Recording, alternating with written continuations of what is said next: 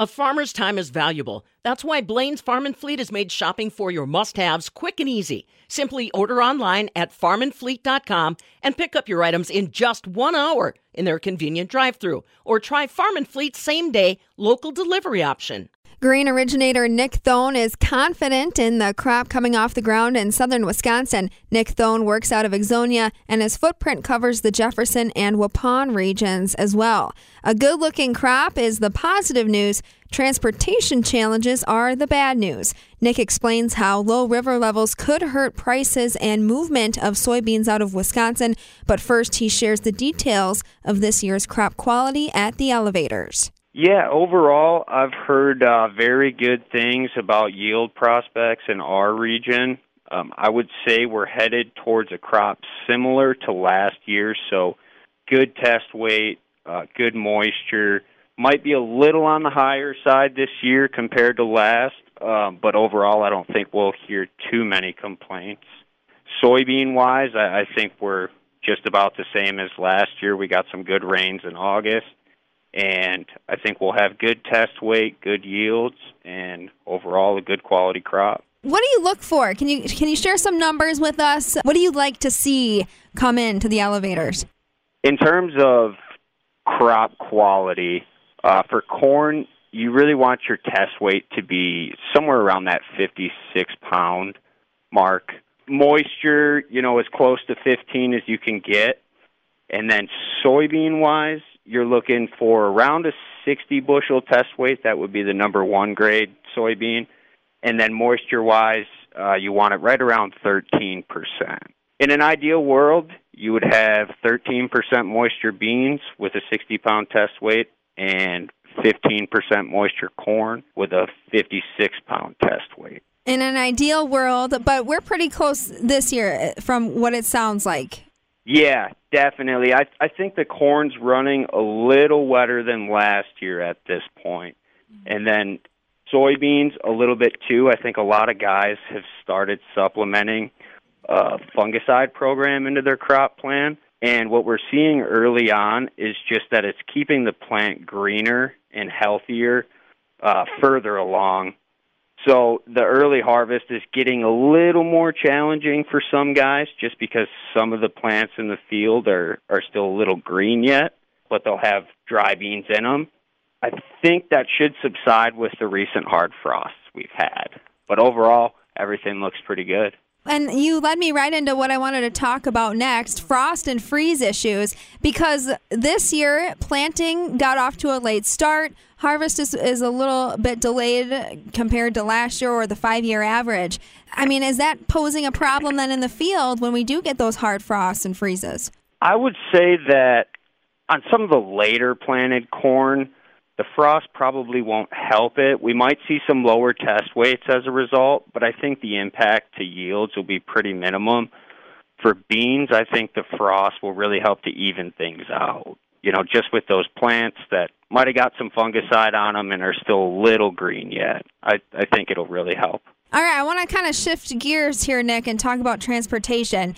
Tell me, where do you guys send grain? Yeah, so I would say a lot of the corn in this area in general ends up going into an ethanol plant to get made into ethanol. And then I would say a lot of the beans typically flow to the river for an export market at the Gulf. Low Mississippi River levels grab headline attention. So I'm curious, is it impacting transportation at all? Has any barge backups been a problem for your elevator? I mean, right now the low water levels on the Mississippi are definitely a huge constraint for grain getting to the Gulf in general, and it impacts our local markets most of the time through basis. So water levels on the Illinois River right now are generally not much of a concern, but it's the cost of barge freight that's impacting the ability for terminals to make a margin on sending that grain to the Gulf. So typically, the closer to the Gulf you are, the more grain that you can load onto a barge. But right now, a barge loading terminal in Memphis, Tennessee, for example, they might only be able to load half as much onto a barge as they normally would due to the low water. Well, a terminal on the Illinois River might only have to load 10 to 20% less than normal. So it's bringing those quantities closer together at two completely different points along the river system. So on top of that, the channels of water that are deep enough for barges to actually pass through have narrowed. So that just basically means that less barges can actually travel down the river at a time. And in aggregate, we're seeing less grain actually able to make it to the Gulf for export. And more barges are required to get that grain there, which has basically driven barge rate to historic levels. So why does the Wisconsin farmer care about that, or do they? Does it impact their pocketbook at all? Yeah, definitely through the form of basis. So you have a basis at the Gulf, and then that is passed upstream to different barge loading facilities. So from there, it would get passed to like your local elevator, depending on where their market typically is. And I would say a good portion of the beans in Wisconsin, maybe on this southern third part of the state, end up flowing to a river at some point for export, or they would go into a container market. Otherwise, you're using trucks for corn. How has been getting truckers and transportation staff? How are you looking on that front? So trucking's definitely been a challenge across the industry for the past couple of years, just with the ongoing supply chain constraints and higher fuel prices, which really isn't just unique to the ag economy. So right now, I think the grain and ingredients industry is basically facing more competition than ever from other industries. So that lack of trucking capacity is just pulling drivers away possibly from, pulling hoppers, and maybe they're moving into vans and flatbed trailers. So we're definitely expanding our trucking network, and thankfully here at Inside FS, we have a great team that's able to collaborate across divisions and kind of help out when, we need some slack pulled. Do you guys rely on anything that comes in via barge or rail? Definitely fertilizer, yes. Fertilizer costs are up already, but what are you seeing in terms of getting enough to you via river?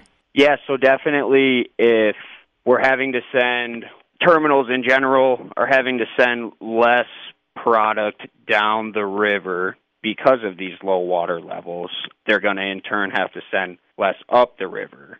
So I think depending on, again, when the water levels kind of straighten out, it could be an impact as far as pricing goes, just because, logistics is a huge component of how almost everything is priced. And then just the overall supply, how much can make it up here.